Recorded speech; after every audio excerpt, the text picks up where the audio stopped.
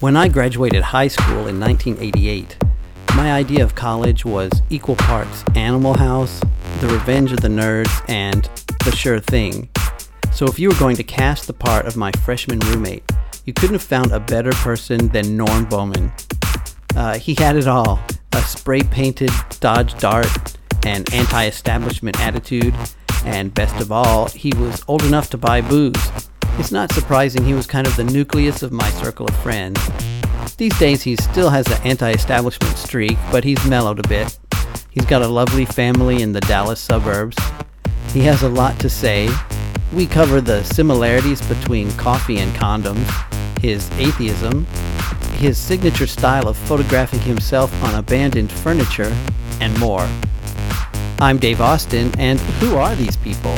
Say something. Do you have can you hear me? Yeah, and I'm rolling. Did you make sure that... Oh, okay. Oh, shit. Oh, fuck. A lot of sci-fi ideas are becoming real now. Yeah, it's like Barbarella's tongue box. Yellow. It is therapeutic. The last generation to be raised without the internet.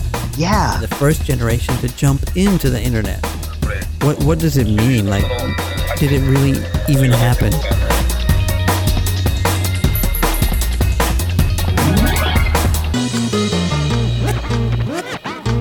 Okay, hello. Hey, Norm. Hi, how are you, sir? Hey, that's good. Hey, I'm rolling and I can hear you and it's recording and everything. All right, great. Outstanding. Yes. Hey, how are you? I'm doing well. Seasonal allergies are killing, but, aside from that, everything's fine. How are you, sir? You said seasonal allergies are killing? Yes. Because it seemed almost like you said, I'm seeing a lot of Jesus killing, which could also be something you might say. Yeah, that would be in my verbiage. Yeah, that's true. But it is just seasonal allergy. So if you hear me sniff a lot, I apologize. I do have some tissues here to my left, so hopefully we can. Okay. Well, cool. All right. Well, listen, there's probably going to be some weird noise on my side too. Like I said, they're doing renovations in the building, so at any time things could get really loud. But for now, it's kind of quiet. So let's get started. Okay, then. So thanks for joining me, Norm. I know you have a lot to talk about. I know you have a lot of opinions. We're going to get to all that. I know very well when we first met, and we'll get there. Okay. But, let me find out more. So what's your family's connection to Burke Burnett? Why were you out there? My dad was stationed at Shepherd Air Force Base. I'm a Air Force brat, and he was about to get stationed to Fort Worth, which I was all excited about because it's an actual city. But then he decided to retire. He's 27 years in. He's done with it, and he settled in Burke Burnett. That's where he decided he wanted to retire. Okay, and why did he choose Burke Burnett of all places? I don't know. I really don't know. Good golf courses, possibly. Maybe that's why. Avid golfer. I really don't know why he chose there. Did you like Burke Burnett growing up? When I was there, no. Okay. I did. I found it very boring. There wasn't a whole lot of, and I don't mean to sound pretentious, but there wasn't a whole lot of mental stimulation for that town. Mm-hmm. So the destructive side of me came out. Okay. I wasn't academically challenged. As long as I made a C, I was fine. I didn't really care. Well, okay. Tell me more about the destructive side. What was your destructive side that came out? Just really didn't have much ambition. All my friends, they wanted to do it till life, either junior year, and my end game was pretty much just to have fun. I looked at college more of a social setting, high school more of a social setting. Anything just to be out and about and be social. That's kind of what I didn't really anticipate living past 30. To be honest with you. Okay. Yeah. Which most white American males are like that. They have that mythology of live fast, die young, leave a good-looking corpse. Yeah. Then you hit 31 and you're like, oh shit, I got to get my life together. And and that's basically it. I mean, I bounced around from schools to schools to schools, not due to academic probation or anything. It's just I traveled around a lot. But because I mean, I met you in college. Of course, you were my roommate for my freshman year of college, but I'm still trying to get a hold of what you were doing before I met you. You're a little bit older than me. What year were you born? I'm much older than you. I was born in 1966. 1966. Okay. Yeah. Yeah. And so, and I think of you as one of the very, very first Gen Xers of the world. Were you angry as a young man? Oh my God, yeah, very much so. Okay, yeah, that's what I thought. So tell me why. Tell me more about that. It just everything I saw that I like. Jesus, that's a broad question. Why was I an angry youth? I was always kind of politically minded, I guess, growing up, watching things on. So my dad was very much into the news. That was our daily. I mean, we would eat dinner, then immediately go watch the news. Right. And he, believe it or not, was very opinionated. To which probably where I got my, my side from. But he just would point out things to me constantly, and just, lack of better terms, just start screaming obscenities at the television. He was very similar. I don't know if you ever saw Moscow on the Hudson. Not that I remember. It was a Robin Williams movie, but there was a scene where the grandfather would sit there and yell at the television. The Russian grandfather would sit there and yell at the television, predicting what the news reporter would say, because it was all crap. Yeah, that was kind of like my dad. He would just spout out, just violently at the television as he watched the news. So that became kind of like a sports for me. So that kind of jaded me in that area. Was your dad conservative or liberal or just all over the place? I would say strongly middle of the road. I always kind of thought he was a conservative growing up, just because he was trying to teach me morals and keep me in line and stuff like that. So I saw that as he's a hard ass conservative, right?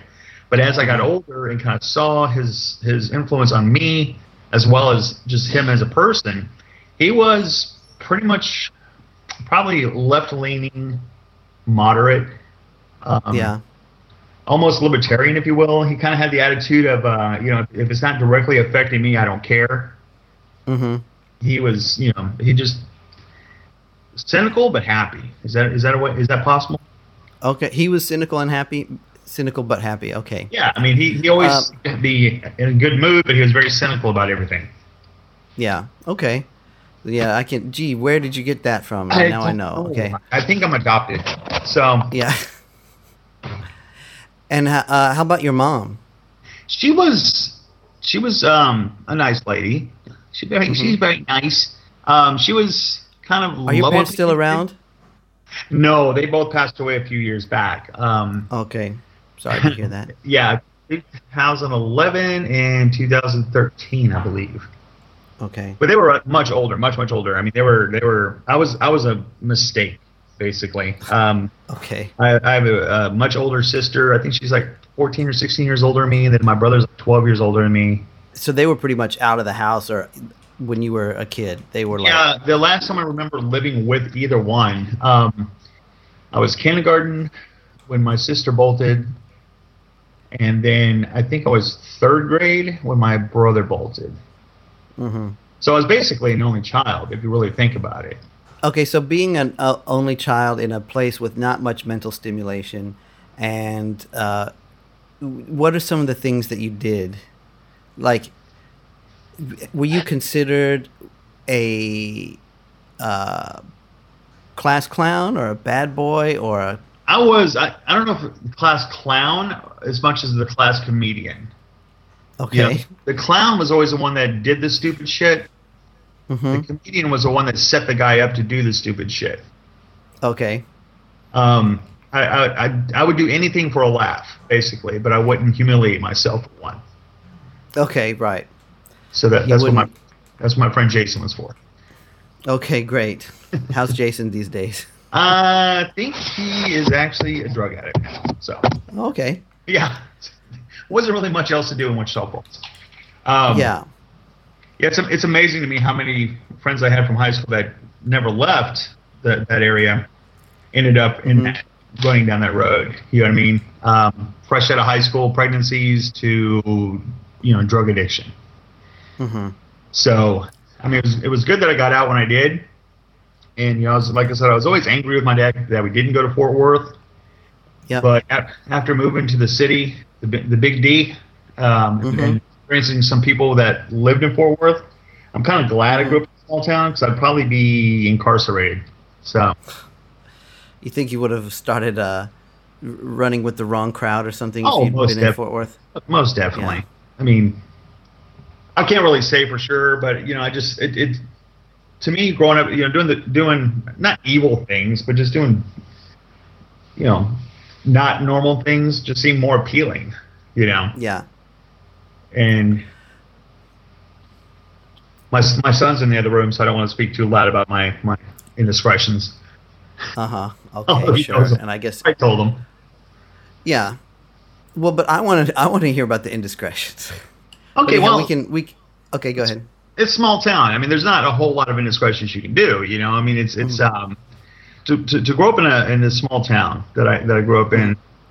I mean, it was just basically I wouldn't even have to sneak out at night. That's how pretty much open my parents were about it. Now, in retrospect, probably not the brightest thing to let my 13, 14-year-old son troll the streets, at 3 or 4 o'clock in the morning. But those were different times, Dave. Those were different times. Yeah, different times, right? Or maybe were you out shooting stop signs and stuff like that, hitting mailboxes or what? The only time I shot a gun was with my dad. My dad was a huge gun collector. And he would take me down to the Red River and we'd shoot cans. So if we ever got invaded by Russian cans or communist cans or anything, I'm the guy to call. If it was actually human beings, I don't know. I don't know what I could do, but I could kill a can, no questions. Got it. No, I never shot a stop sign. We used to steal signs that carried over into college. Right. We used to steal stop signs, yield signs, cow crossing signs. Right. We'd sell them. Yeah. Make a little extra money. There was days of just driving endlessly on herbal remedies. On empty roads. Yeah, and underage drinking, any? Oh, of course. Yeah. I mean, probably starting in middle school. Middle school, okay. Yeah. I remember one experience I had was my first real experience with alcohol was from my father. I was probably 4th grade. And it was kind of like a Griswold moment, where he hands you a beer and, blah, blah, blah. And what he did was he gave me a beer and a cigarette. Okay. And he said, when you get older, you're going to be, people are going to people are going to try to talk you into trying these. I want to let you know now, this is what it tastes like, this is what it's like, so you have the experience, so you don't have to go behind my back to do it. And the thing was, I drank the entire beer without an issue and smoked the entire cigarette. I think I was afraid. And he just kind of looked and just was like, oh, fuck. So he messed up with that, parenting he advice. Got in there that, okay, well, all right, we can have an alcoholic smoker on our hands, so. And you're, you were how old? You say about 14, something like that? 5th grade. 5th grade when he did that. 5th grade. Oh, so like 10. Okay, wow. Yeah. And I think it was when he was actually drunk. My dad used to drink a lot.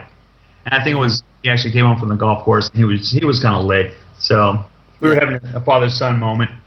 Well, yeah, I can totally see why he would try that. And I think it's a common parenting thing in the older days.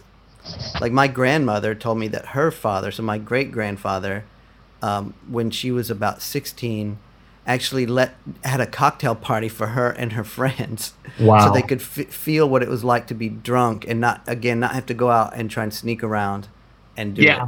Yeah, well, that was kind of his mentality. If you're going to do this at home. Yeah. And when it got to the point where I was drinking most of his Jack Daniels, then he started getting a little pissed. Yeah. He would come home and they went out of town one time. and my friend Wally and I pretty much killed my dad's liquor cabinet that weekend. Uh-huh. And I was panicking because usually the guy, and then there was an older guy in the neighborhood that I would pay money for him to go buy me alcohol to replenish my dad's stock. Oh, okay. So you get a plan. I always had a backup plan for that, right? Yeah. Well, the guy wasn't there. We couldn't find him anyway. This is like way pre-cell phones, pagers, all that. Right. And left several messages at his house. He never returned the call. Well, my parents were coming home Sunday, so I made iced tea and poured it in his Jack Daniels bottle, and I filled up all his vodka bottles with water. Thinking if I could just, if he could just see it, and then I can get a hold of this guy, he can give me the stuff, and I can replenish it, everything will be cool. Right. No. Yeah. Dad gets home and pours himself a big old whiskey sour, and yeah, that was good times. He laughed later, but at the time he was quite irate. Well, yeah, I'm sure he was looking forward to that Jack Daniels all the way home. He's probably like, I'm going to get home and then I'm going to relax. And the fact that I drank I've got it all. What? I don't think he was angry at the fact that I drank it as much as he was the fact that I drank it all. Yeah, right. He didn't even leave him any. Frick. So that was, I mean, my parents were pretty, I'm not going to say liberal, but easygoing on things like that. And you're sober now, is that right? Yes, sir, I am. I am about 17 years sober. So when did you stop drinking? In 2001? When I found out I was going to be a dad. Okay. All right. How nice. I grew up with an alcoholic father he was mostly a fun drunk, but he did have his violent side when he would drink sometimes, and short temper. So I didn't want to be that. I noticed that when I would drink, I just couldn't stop drinking. I would have to drink until I passed out. Mm-hmm. And I didn't want to be passed out and something happened with my daughter and I can't get up to help. You know what I mean? Right. Yeah. So I just took whatever alcohol I had and gave it away, and then the rest of it I just dumped down the sink and haven't had it since. Wow. No 12-step plan or any kind of thing? You just No, it was actually, once I made my mind up, because I had tried to stop before, because I knew I had an issue. Every night was a 12-pack, you know what I mean? Mm-hmm. I knew I had a problem, but didn't really have the responsibility, Right. My own responsibility was me. So, I decided, okay, this is what I have to do, not what I'm going to do, I have to do. Mm-hmm. I want to be a positive, positive influence in this person's life. I'm going to have to keep sober. Because I became quite the asshole alcoholic. Oh, did you? Okay. Well, okay, maybe I was before. It was more apparent. That's not what I meant. It's more apparent to me later in life. Oh, I'm sure I was. And I was in college. I was probably drinking a lot more than people even thought. So. Okay, well, let's get to that. Let's get to the college years because that's where it all began between me and you. Okay. So, 1988 is when I graduated high school, and I ended up deciding to go to Midwestern State University in Wichita Falls. So what I'm trying to get to is that moment when they finally assign me a room, and I walk in, and I've got this image of you that it's probably an amalgamation of all the times that I walked in, but in my memory, the scene is I walk in and you're there on your bed in the corner with no sheets, no bottom sheet, just the plain mattress and some sort of ratty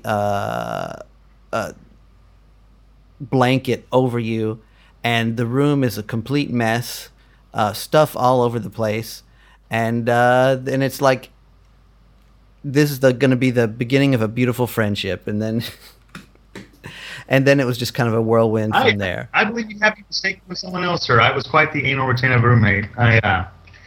That's totally. Yeah, I don't think I owned a pair of sheets for the bed, to be honest with you. I think that's the one thing I forgot to pack. Yeah, and you didn't care. my You tenure just there thought, in Western State. yeah, and you just thought that was. What are bed bugs anyway? And I remember you telling me that you were on double secret probation. That was one of the first things you told me. So what was the double secret probation? Oh, I think my not attending courses kind of put me in jeopardy of being ejected from the school. Right. Well, you made it sound a lot more serious than that. That like technically on paper you had been rejected or ejected, but somehow you were still there, and like you kind of were on thin ice in that at any moment you could get expelled. Yeah, so it was. I think it was my art teacher that contacted whomever they needed to contact to give me one more shot. Okay. And were you going to classes at all then? I would attend a few courses, sure. I was really into world history. I liked that class, so I would go on a regular basis. I liked my sociology teacher and my psychology teacher, so I would go to those classes. And I would spend most of my time in the art studio doing art projects. So I did attend some classes. German I never went to. Uh-huh. I think I signed up for German twice, and I think I only attended like maybe one or two classes. And how could you not go to class and not be panic-stricken all the time? That's like, I have nightmares about like forgetting that you signed up for a class and that you were like, oh shit, I registered for this class and I haven't been all semester. I don't know how you could function with just not going to a class. It would just drive me absolutely nuts. I was part of the generation of apathy, Dave. You know? Okay. College to me, like I said, was a social thing. It wasn't for bettering my later life. To me, it was just, you know, a way to meet people and, you know, I had no end game.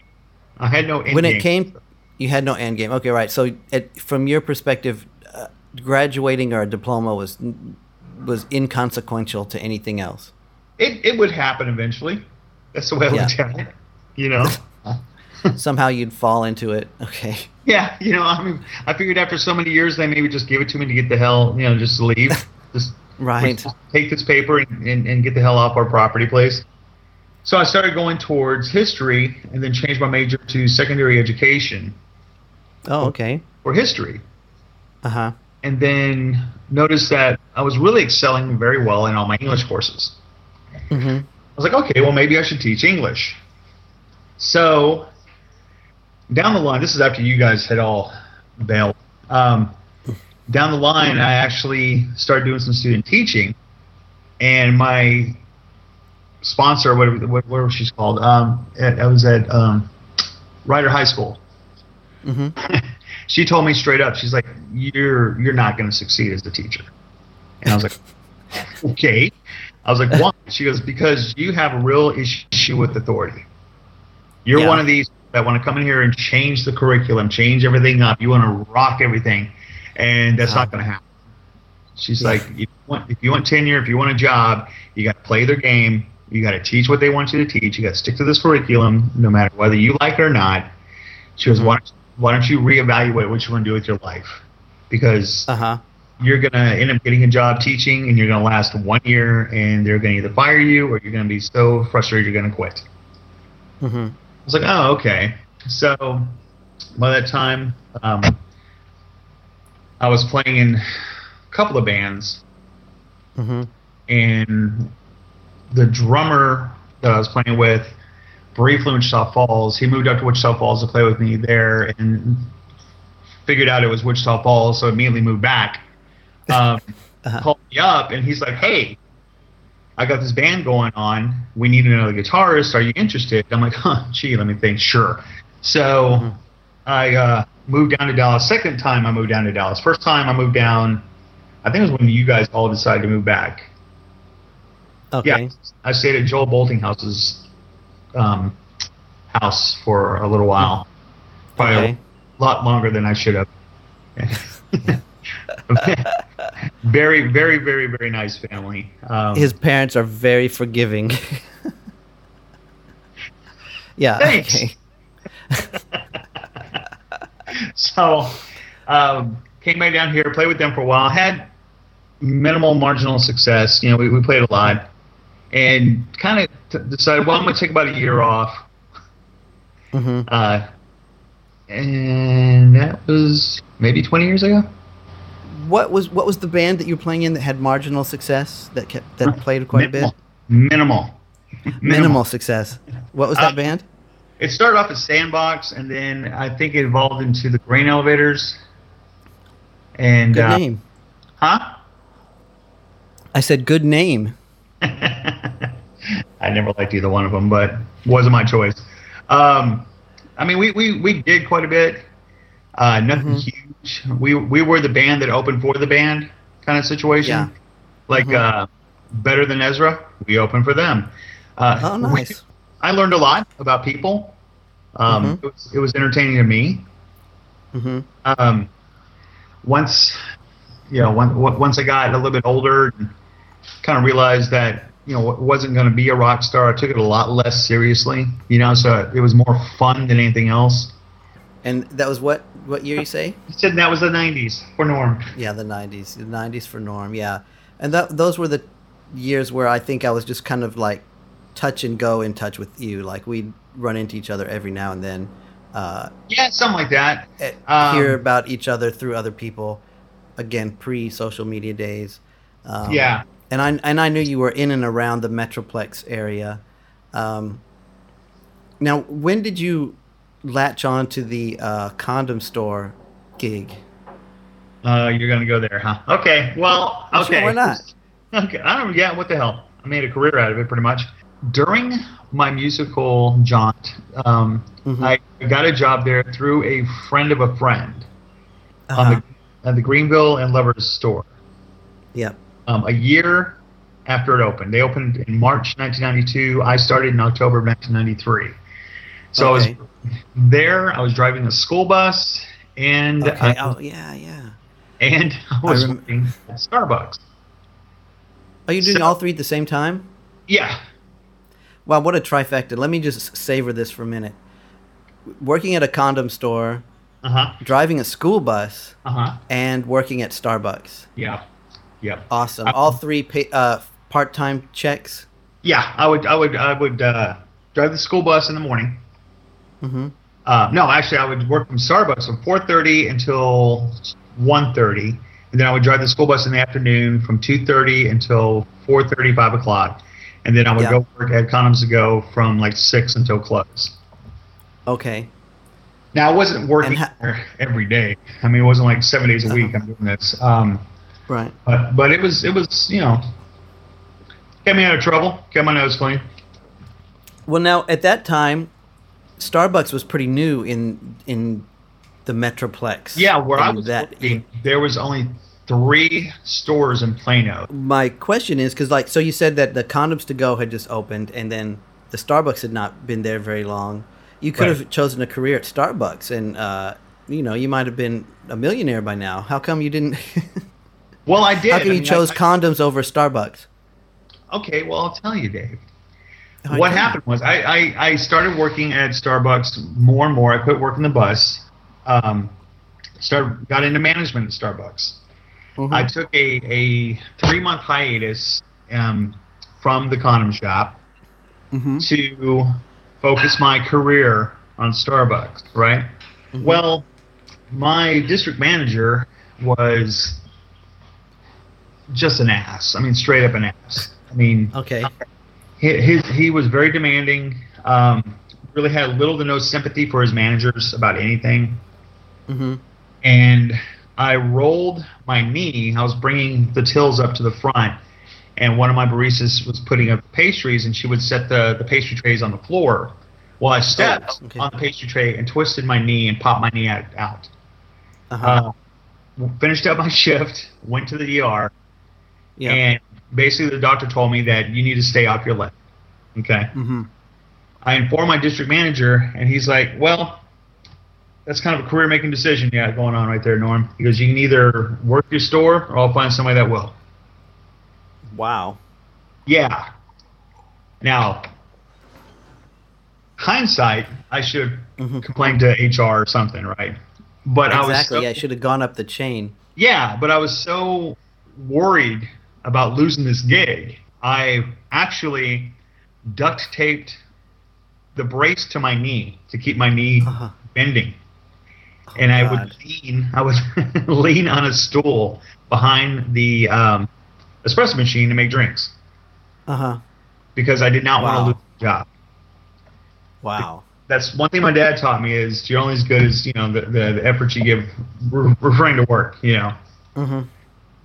was a proletariat type, Yep. So that's one thing he did. So go ahead. That's, I respect the commitment and the sacrifice, but I do think it's totally a bogus position they put you in. So how did this play out? Well, you're there suffering with a bum knee, trying to make people's soy chai lattes, and then what happened? We didn't have soy then. I know this is before then, before things got wimpified. Hey, I'm lactose intolerant, so I enjoy the soy. Thank you.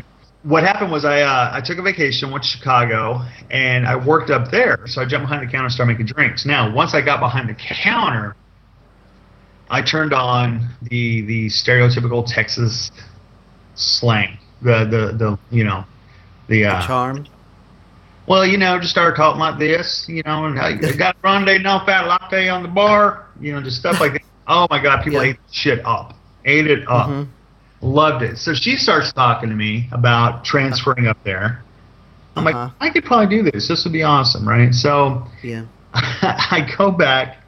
I worked pretty much a full shift there, like for the week. As the lovable Texan, like the guest appearance, and Norm as the lovable Texas barista. Yeah. Picture that, if you will, buddy.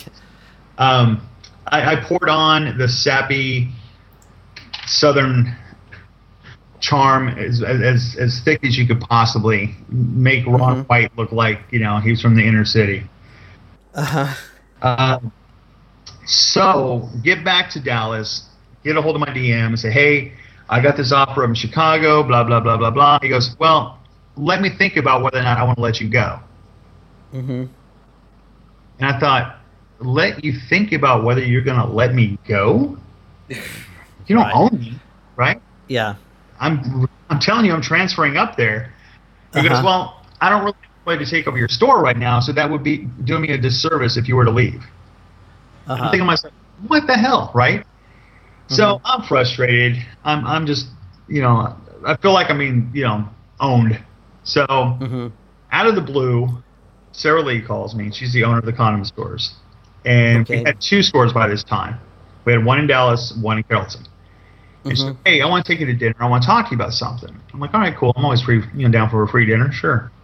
So we sit down at this Chinese restaurant. Kathy's Walk, I'll always remember. And she asked me, she proposed, she goes, look, I plan on opening 2 more stores this year. Would you like to manage one of them? I'm like, well, it depends on what you would offer pay-wise. And she said, well, I'll match what you're making now plus 10%. Oh, cool. Yeah, heck yeah, I'll do it. So she asked me, what do managers do for Starbucks? So I filled her in everything that manager's responsibility was for Starbucks. And she goes, my managers aren't doing a damn thing. She goes, I do everything for them. I said, that's kind of your fault. You set them up for that. So she goes, well, what if you oversee all of my stores? I'm like, oh, okay. Okay, all right. So I go back, and we had a corporate meeting at Starbucks. And there was me and another guy, James Lumpkin. I'll always remember this. We were talking, both of us were talking about quitting. We were so frustrated and just sick of this place, right? We're like, and I'm like, no, just stick it out, James, stick it out, because I wanted to be the first guy. I wanted to be the one that the first guy to quit. Yeah. So you're encouraging him to stay just so that you can quit first? I know, dick move, but again, it's me. You're a cutthroat capitalist, Norm. Don't ever say that to me again. So after the meeting, I pulled Mike aside and I said, look, I need to talk to you about something right now. He goes, well, I've given a lot of thought about your transfer to Chicago. And he goes, why don't you give me about a year? I said, no, I don't think so. And I handed him 2 weeks notice. And he got so angry. He said, you know what? I don't need this. You're fired. I went, oh, okay, cool. So I got severance package because he fired me for no reason. Yeah. I got all my vacation time. I got like all this money coming in, my quarterly bonus. I got all that right at the end of the quarter. All this money was coming in. So I drove home, called my new boss, Sarah Lee. I'm like, hey, I just got fired. When do you want me to start? And she's like, meet me tomorrow.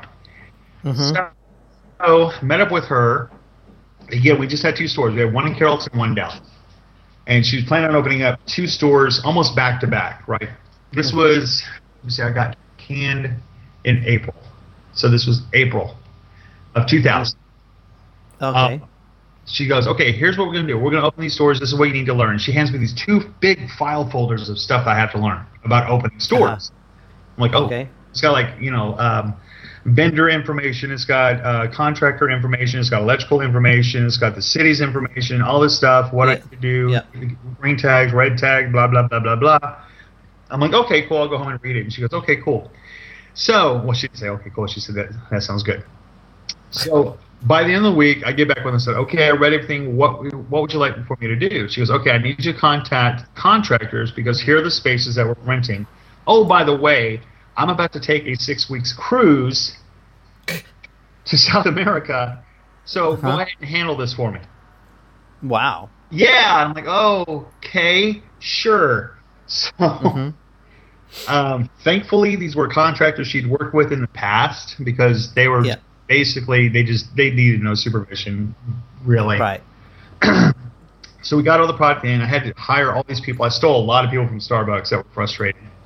Oh, good for you. Yeah. Again, another cutthroat capitalist move, but very, very good. Well, yeah. So we get the 2 stores open. We're going good. We have 4 stores now. So eventually, her plan was 20 stores by 2020. We're at 19 right now. Really? Wow, you're right on track. Yeah, and we will have awesome. We will have our 20th location probably end of June, early July. Wow. Okay, well that's a good business story, especially in this day of brick and mortar versus online. Well, that's what's terrifying me right now. Well, how come? Why are people still buying condoms at stores? Well, first of all, what's your biggest seller? Is it condoms or is it other items? Well, we sell, we sell the vibrators, we sell the dildos, we sell lingerie, we sell bachelorette party supplies, we sell the rings, we sell everything you can basically think of, with the exception we don't do porn. We don't have any of that. We classify ourselves as a adult novelty retail. We're not a sexually oriented business. Right. That way we can open in the suburbs. Our top seller right now, I mean, we really don't even sell condoms that much anymore, to be honest with you. Yeah. We only have 3 stores left that are called Condoms to Go. Okay. Back in 2006, we changed the name to Sarah's Secret. Sarah is the company. Simply because a lot more of the suburban people didn't find that as offensive. Yeah. Sadly, once we started opening our stores, we found out there was a cooking show called Sarah's Secret. Okay. So we had a lot of moms and elderly women coming into our shop to purchase various cooking utensils. So that was kind of fun at first. Yeah. We did get a lot of clientele from that because they were like, "Oh, well, didn't know that was this, but let's go ahead and see and look anyway." Yeah, while I'm here, I've got another dish I want to whip up. There you go. I need some other cooking oils is what I need. Some special cooking oils. So the protests died down. When we opened Carrollton, we had a lot of protesters. We had a lot of people coming in telling us, telling me I was going to burn in hell, and I'm an abomination, and I'm bringing crime to the city and all this other stuff. I'm like, well, no, not really. I'm bringing protection and stuff like that. But Wow, yeah, I mean, that's interesting. Okay. It's a very successful. I mean, it But was you were great. about to say the biggest seller right now. I don't think you told me. What is it? Oh, I'm sorry. The biggest seller right now would probably be the herbal male enhancement pills. Oh, Yeah. are those which is- effective?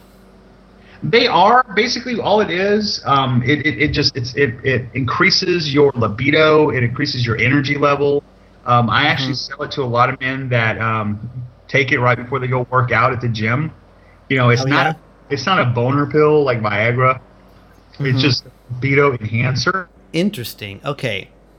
Well, let me. All right, I'm interested from the business point of view right now, because I would think that as soon. I mean, you already had like mail order things like Adam and Eve, which I worked at for a while. I think you knew Oh yeah, that. that's right. Yeah. And then especially once there's like Amazon and all this e-commerce is really burgeoning, why do you think people are still wanting to go into a shop to buy adult novelties instead of getting them anonymously online or, you know? Well, a lot of times what people are finding out when they order online is they don't get exactly what they're ordering. Okay. There's not the instant gratification Okay. of getting it right then and there. You know, if you want a toy, you don't want to wait a couple of days. You know what I mean? You want to get it home, try it out, et cetera, et cetera. And, I mean, we still have the people coming in and go, well, I can get this online for blah, blah, blah. I'm like, that's fine and good. But what you're going to find is online they don't honor a lot of the warranties. Oh. They don't have the, you know, they don't tell you how this product works. You don't have the personal service. I mean, we have a very, well, we have an extensive training. I mean, every employee we have knows the product.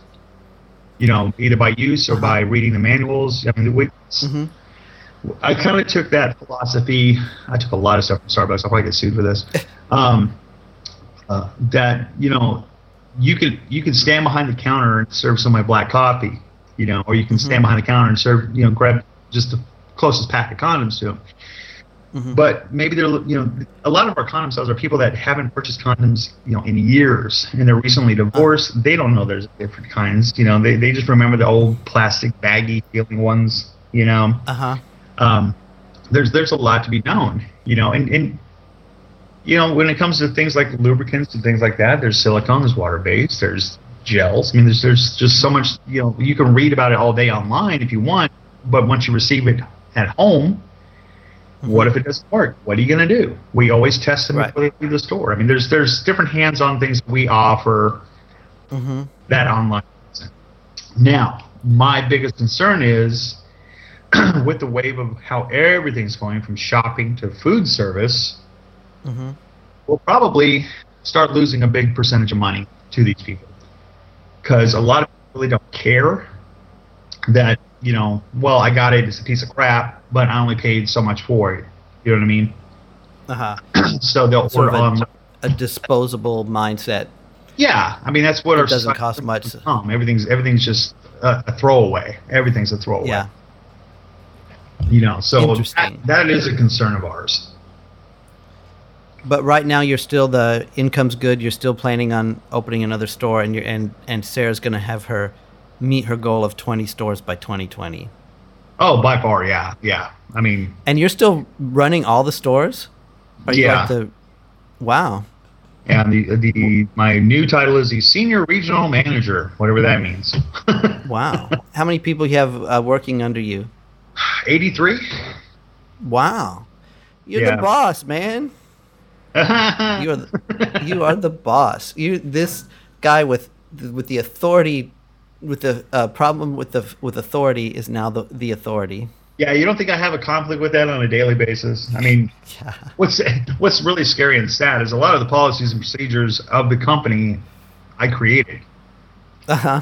You know, so when somebody comes to me and says, "Well, you know, this is a stupid policy and procedure," do I take it, you know, personally? Or Yeah. do I just go, "Yeah, you're right. It is." You know, try to smooth them that way. It's kind of funny because not only just success, you know, just commercially, but acceptance wise. I mean, it got me to where I did some in school lecturing about proper, condom application as well as STDs. Oh wow. I've started working with about almost 15 years ago, a local AIDS charity through the company that they were called AIDS Arms. They're now called Spectrum, but they help educate and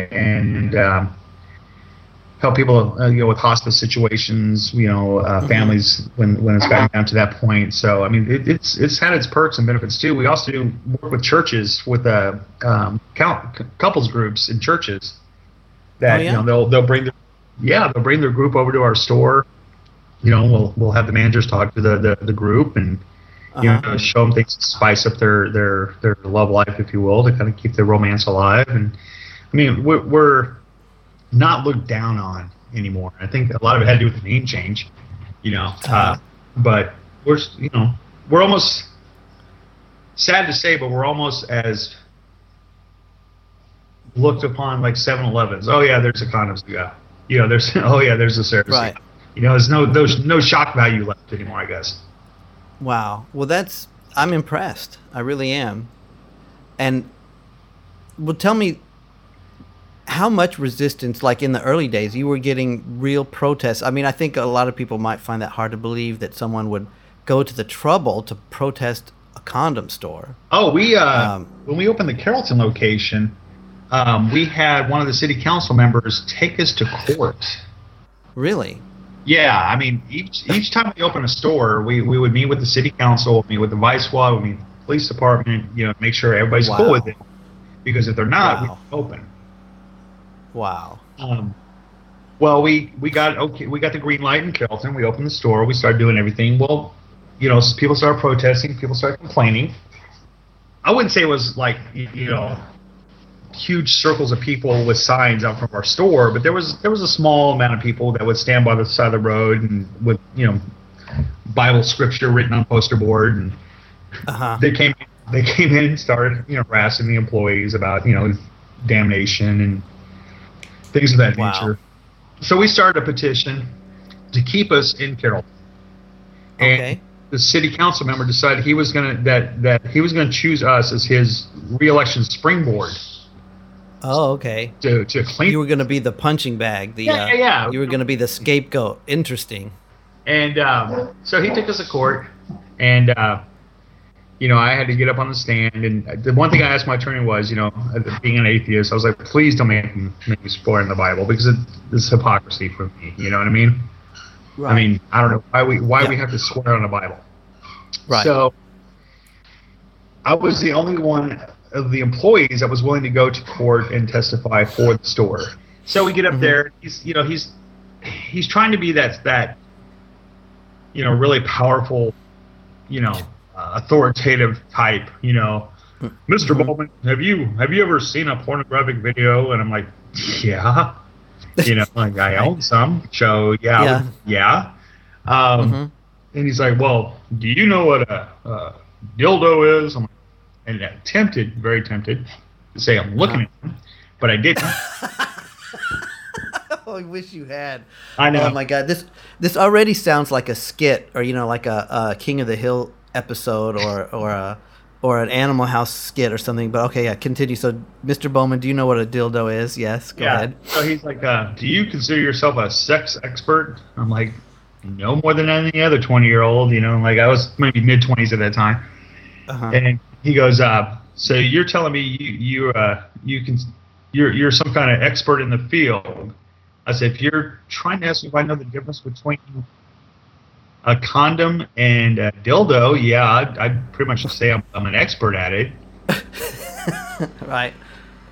And he just looked at me, and I looked at him, and he's like, are you going to take this seriously? I went, are you? Yeah. And he just looked at me like, wow, you can't talk to me like that. And he goes, Your Honor, I have no further questions for this man. And so I stepped down. Long story short, way too late.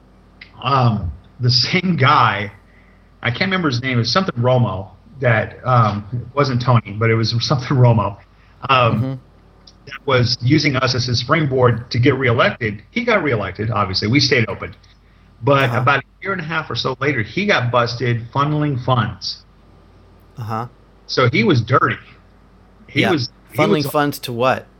Oh, I don't know. He was misappropriating taxes or misappropriating, doing bad stuff with the citizens' monies. So he got booted out, and I don't know if he did any jail time for it or not. But yeah, that was the guy that was prosecuting us. So wow.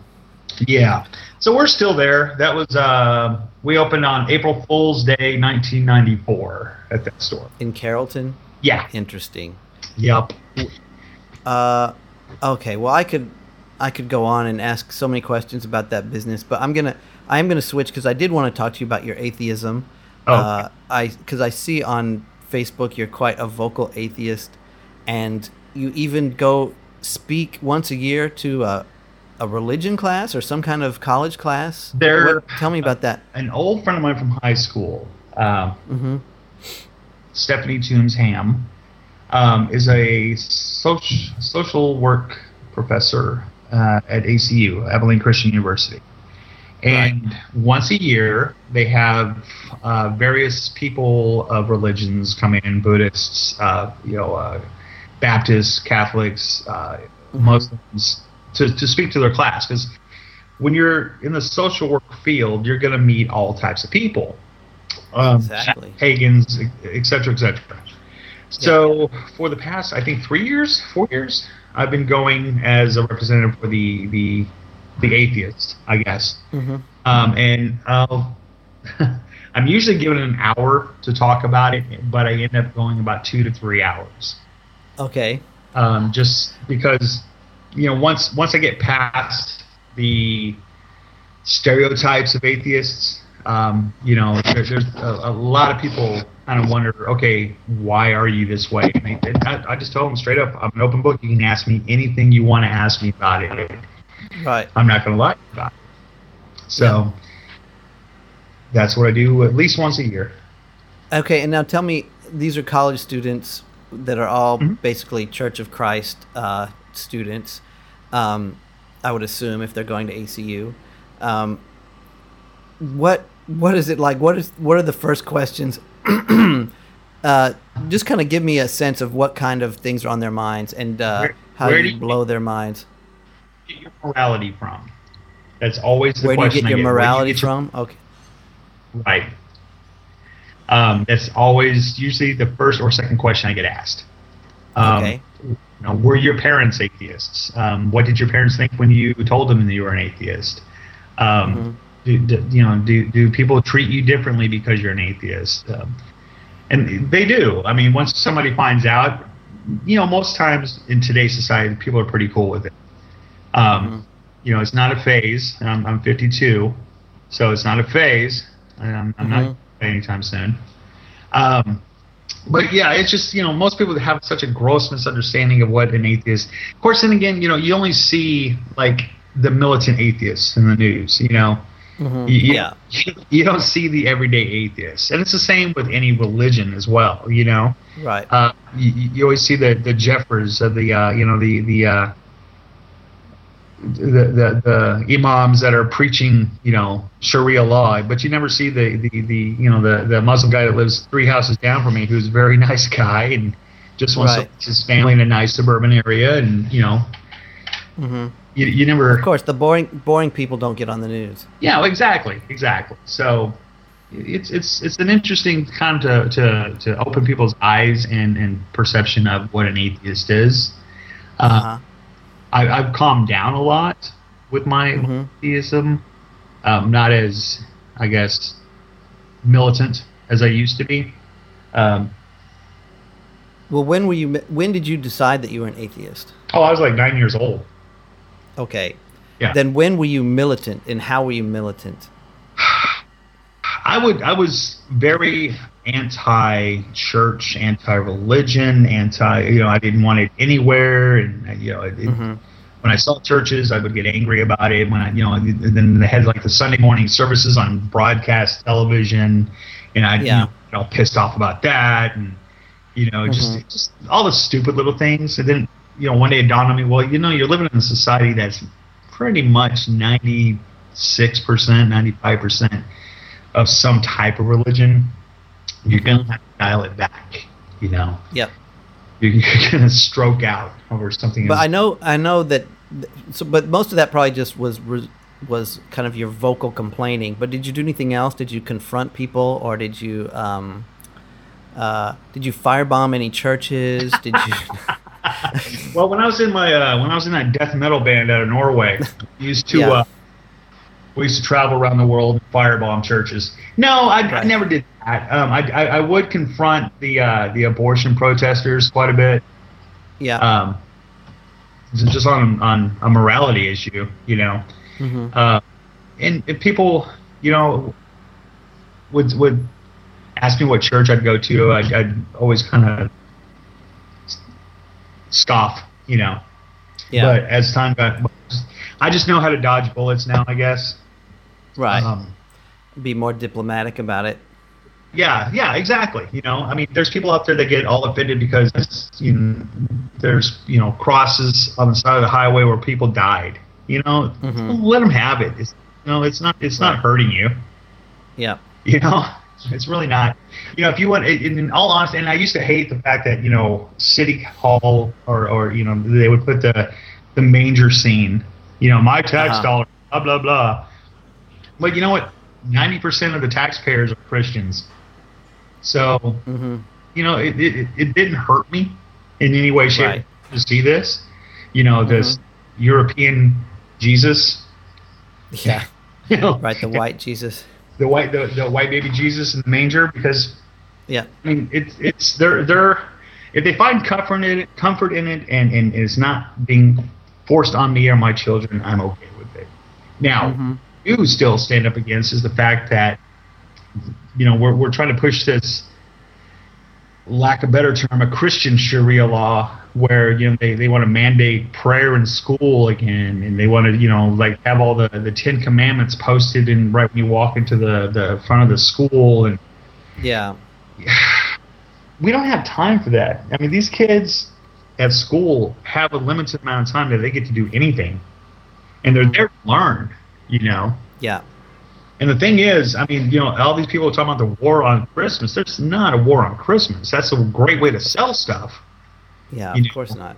But since my kids have been in this school, I've seen teachers in their rooms with crosses by their desk or a little scripture here and there. Yeah. So it's there.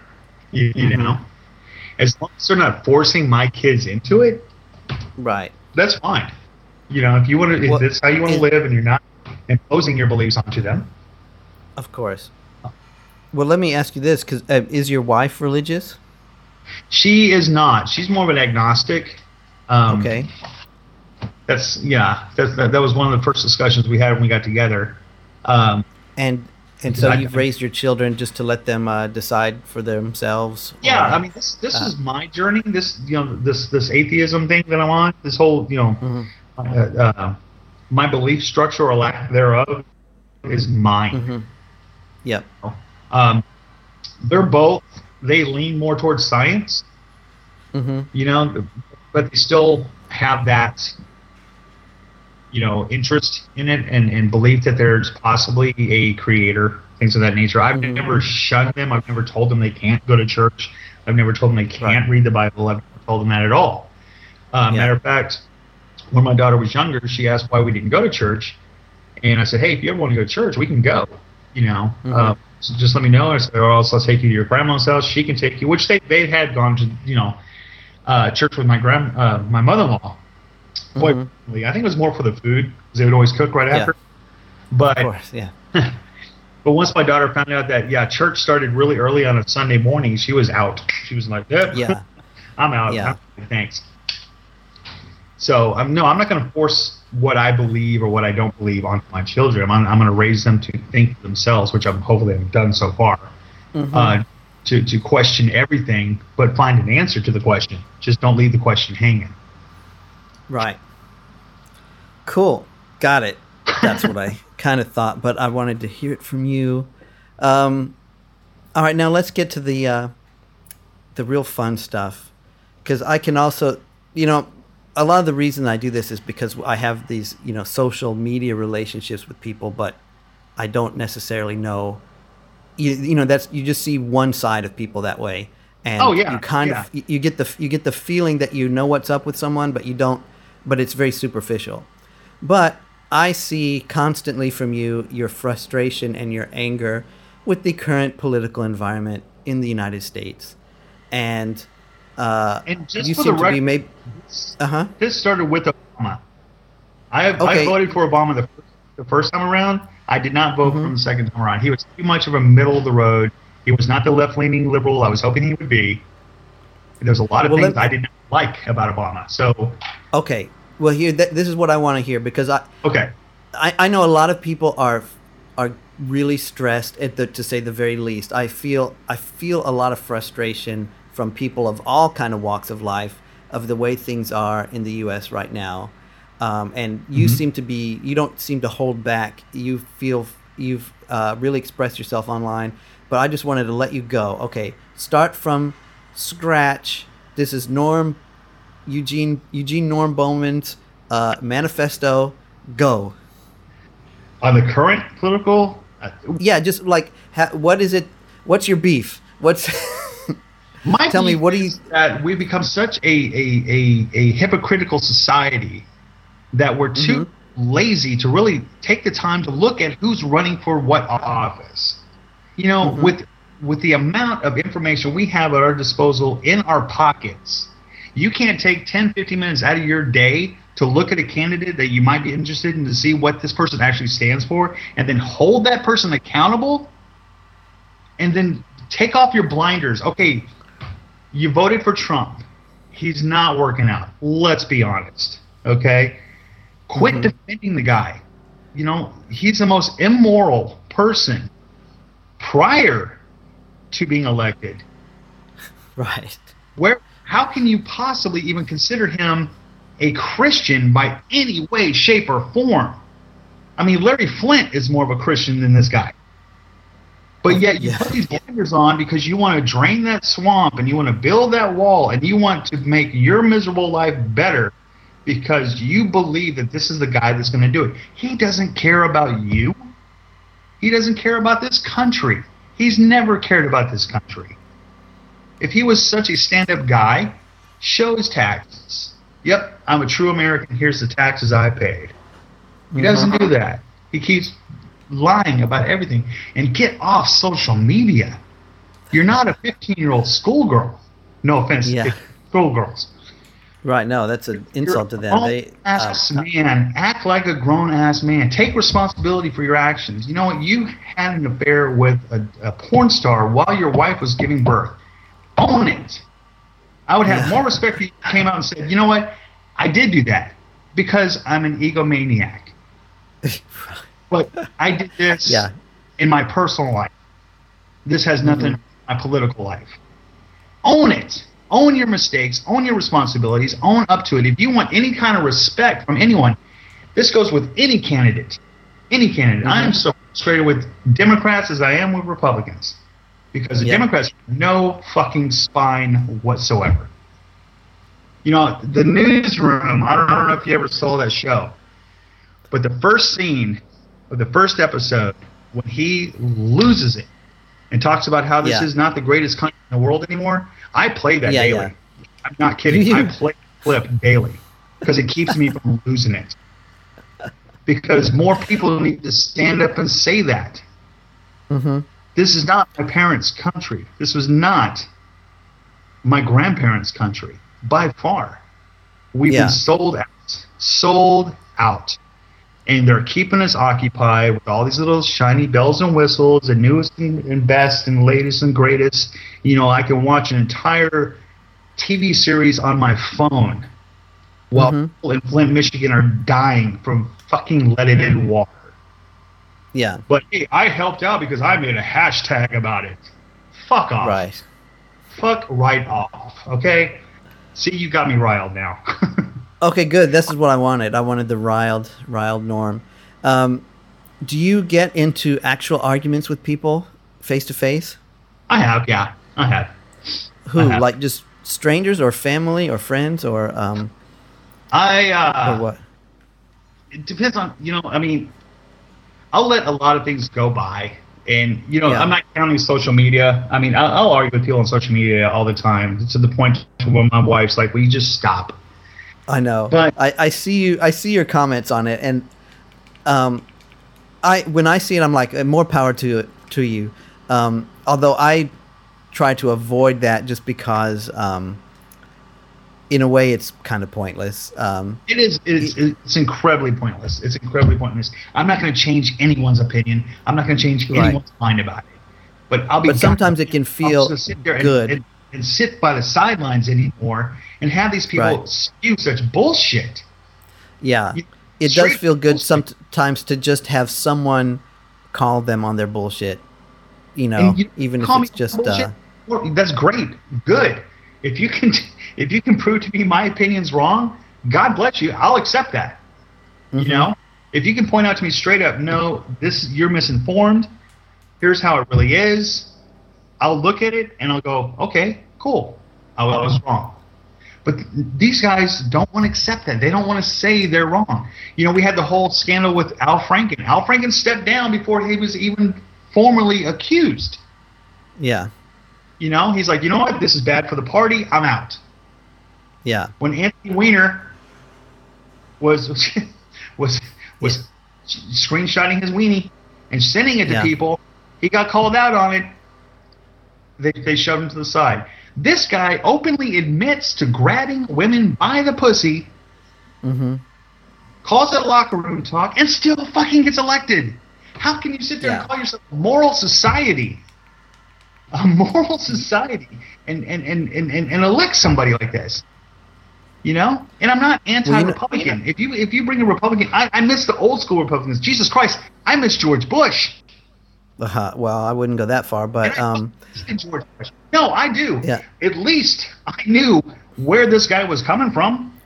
To a point, this guy is so chaotic in everything he Yeah. does, and he's never wrong. He's never wrong, and you can't have a leader that will not admit fault.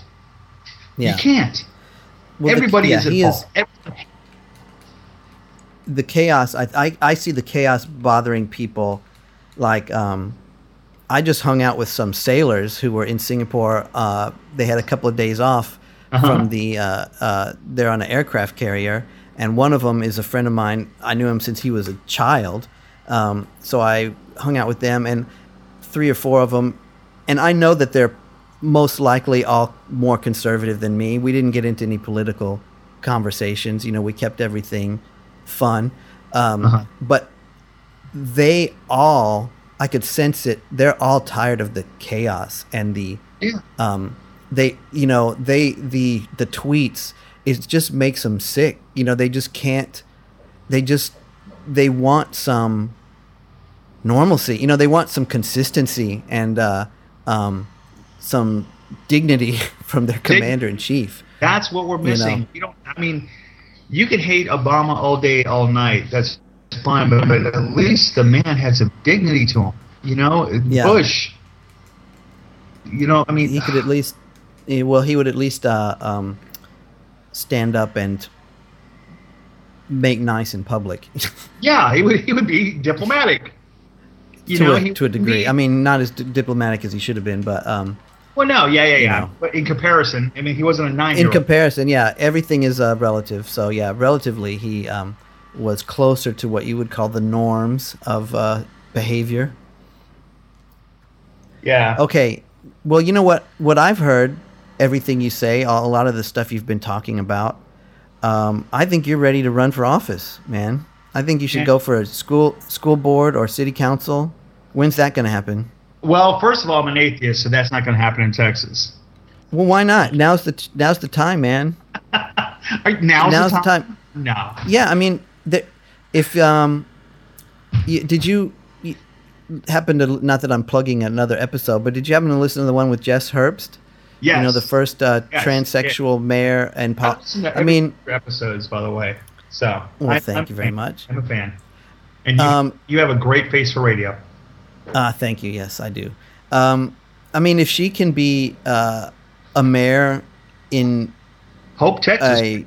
in Hope, Texas, and not to make a pun, but transcend that and make it about the issues. She's a mayor on the issues, and You're right. I think she's headed for higher office sooner rather than later. Yeah. But like something like a city council, or you should at least be on the ticket and out there expanding people's minds. I've had quite a few people tell me to run. Run, Norm, I run. just don't have enough Run, faith. Norm, run. I just don't have enough faith in our system, David. I don't. You don't have to. You can. It doesn't. You don't have to fix everything all at once. No, I do. I have to fix everything. Just by That's running, the problem. you're solving. Just by running, you'd be solving one problem. Which one problem is you've got dipshit candidates and people like running unopposed, and you've got no What is choice. that? Yeah, that's another thing I don't understand. How can you have anyone run unopposed, and then Yeah, yet well- still spend thousands and thousands and thousands of dollars campaigning? Yeah. Well, that's what the you should do. hell? You should find some race, find some tiny race where there's somebody unopposed and run against them. And that could be your whole campaign. It's just like, do you think this dipshit should run unopposed? Vote for him if you want, but at least now you have a choice. Right? You may not Norm like Bowman, the him. choice. Yeah. The choice, the anti-dipshit or whatever. I think you should do it. Oh, You've got my a track record. You've got a business success. You've got public speaking. You've got negotiations with city council. For your stores. The time is right, man. I don't think they'd find any skeletons in my closet because I'm pretty much an open book. Right, your closet your skeletons are all in your living room. Okay. It's been a consideration. I wouldn't run for school board. There's no way in that. Well, that one they probably still wouldn't No. go. The atheist would probably still preclude you from that just because of the screwed up nature of school boards at this time. But city council or whatever else is open. Yeah. There's all those different county jobs and stuff like that that have elections. Those I down could be ballot things. the comptroller, which I'm not really sure what the hell that does, but Yeah, and be the comptroller, man. That'd be a good job for you. Now I'm gonna have to go look up what all these damn jobs are and see which I'm gonna run for. Great, You wonderful. can do it. You can I don't know, what does it pay? get some of your. You can pay your smart kids to look it up for you. There you go. God, what the hell happened there? I swear I still need a DNA test on those two. Smart and athletic, and what? No, not here. God, Well, you won the lottery, man. I did. I am incredibly lucky with those two. Incredibly lucky. Yeah. I remember a long time. I can't remember if it was you or Joel that said if I had kids, the only way they would be able to rebel against me is to vote Republican. And I think it was like they'd be straight A students and vote Republican, like Alex P. Keaton. Right. Well, they're straight A's, thankfully, but they're just as much the liberal mindset that I am. Very, very vocal and very very socially conscious. Both of them, they really are. Good. I'm really happy about that. So I mean, they Okay. kind of have a better foresight. I mean, they both know what they want to do for the rest of their lives. I got I got a 14-year-old and a 16-year-old. Both of them already have a game plan of what they want to do for the rest of their lives. Wow. See that's I never had that. That's something that I can't relate to. What do they want to do? My daughter wants to be a general surgeon, Okay. and Jackson wants to be an attorney. He Wow. was going to be an archaeologist, Uh-huh. but now he's gearing more towards law. He watches the news a lot with me, and he gets very upset about social injustices. Wow. And yeah, so he's decided he wants to venture All right. into. Well, see, with the support of those two, you got it, man. What county do you live in? Kaufman County. I'm going to go online and look up Kaufman County and see what elected positions are there, and then we're gonna work on your campaign. Okay. Man, yeah, God, when I was 16, I was like, smoking a bowl, trying to get laid. That was my big thing. That was my objective. And now I see it's not just them; it's their friends too. I mean, they're friends. I know. That's a trend of I guess that's just a positive trend of the one positive trend of the society is that kids are becoming more aware of that sort of life choices earlier. And it's like this movement of intellectualism that has taken this generation. I mean, we lived Thank under. God. Yeah, I mean, starting around the Reagan era, we just went this totally anti-intellectual movement. Where if you were smart, you were made fun of. If you weren't athletic, you were made fun of. If you look at all the movies in the the 80s, they were all dumb, sex romp, just nothing. Well, there smart, were those, But there were smart movies in the 80s and good stuff. But there were, but like I know what you're talking about. They made 3 Porkies, for Christ's sake. Right, the Porky's. That was exactly the film franchise I was thinking of. Police Academy movies did they make? So don't sit there and tell me that was an era of intellectual film, because it really wasn't. I think there were better movies then than there are now. Now, it's all just Marvel Universe, right? That's true. And I can't complain. I'm a junkie. I am. Okay. I am a Marvel nerd, which is funny because my favorite is Batman. But the DC franchises just suck ass. So, yeah, we're not going to get into that. Okay, well, I don't want to go down that rabbit hole because I know that would probably be like another 2 or 3 hours. Yeah, pretty much. But this maybe whole we can do that some other time. Oh, yeah. Oh, my God. And Star Wars has come up in practically every conversation I've had, and I don't want to talk about Star Wars right now either. There was something else. I just want to know when the Star Wars story Chewbacca comes out. That's the one I want to see. You're right. His own movie. Yeah, if Han can get one for 90 minutes. Now I know they had the Christmas special, but we don't talk about that. Right. We don't talk about the Christmas special. I watched the Christmas special on broadcast that year. I didn't want to do this. I don't want to talk about Star Wars. Okay, there was something else. Okay, it was about. Oh, I know. There's one more thing that we should mention, I guess, which is the norming. And by the way, so norming is finding a abandoned piece of furniture and sitting in it and having your picture taken.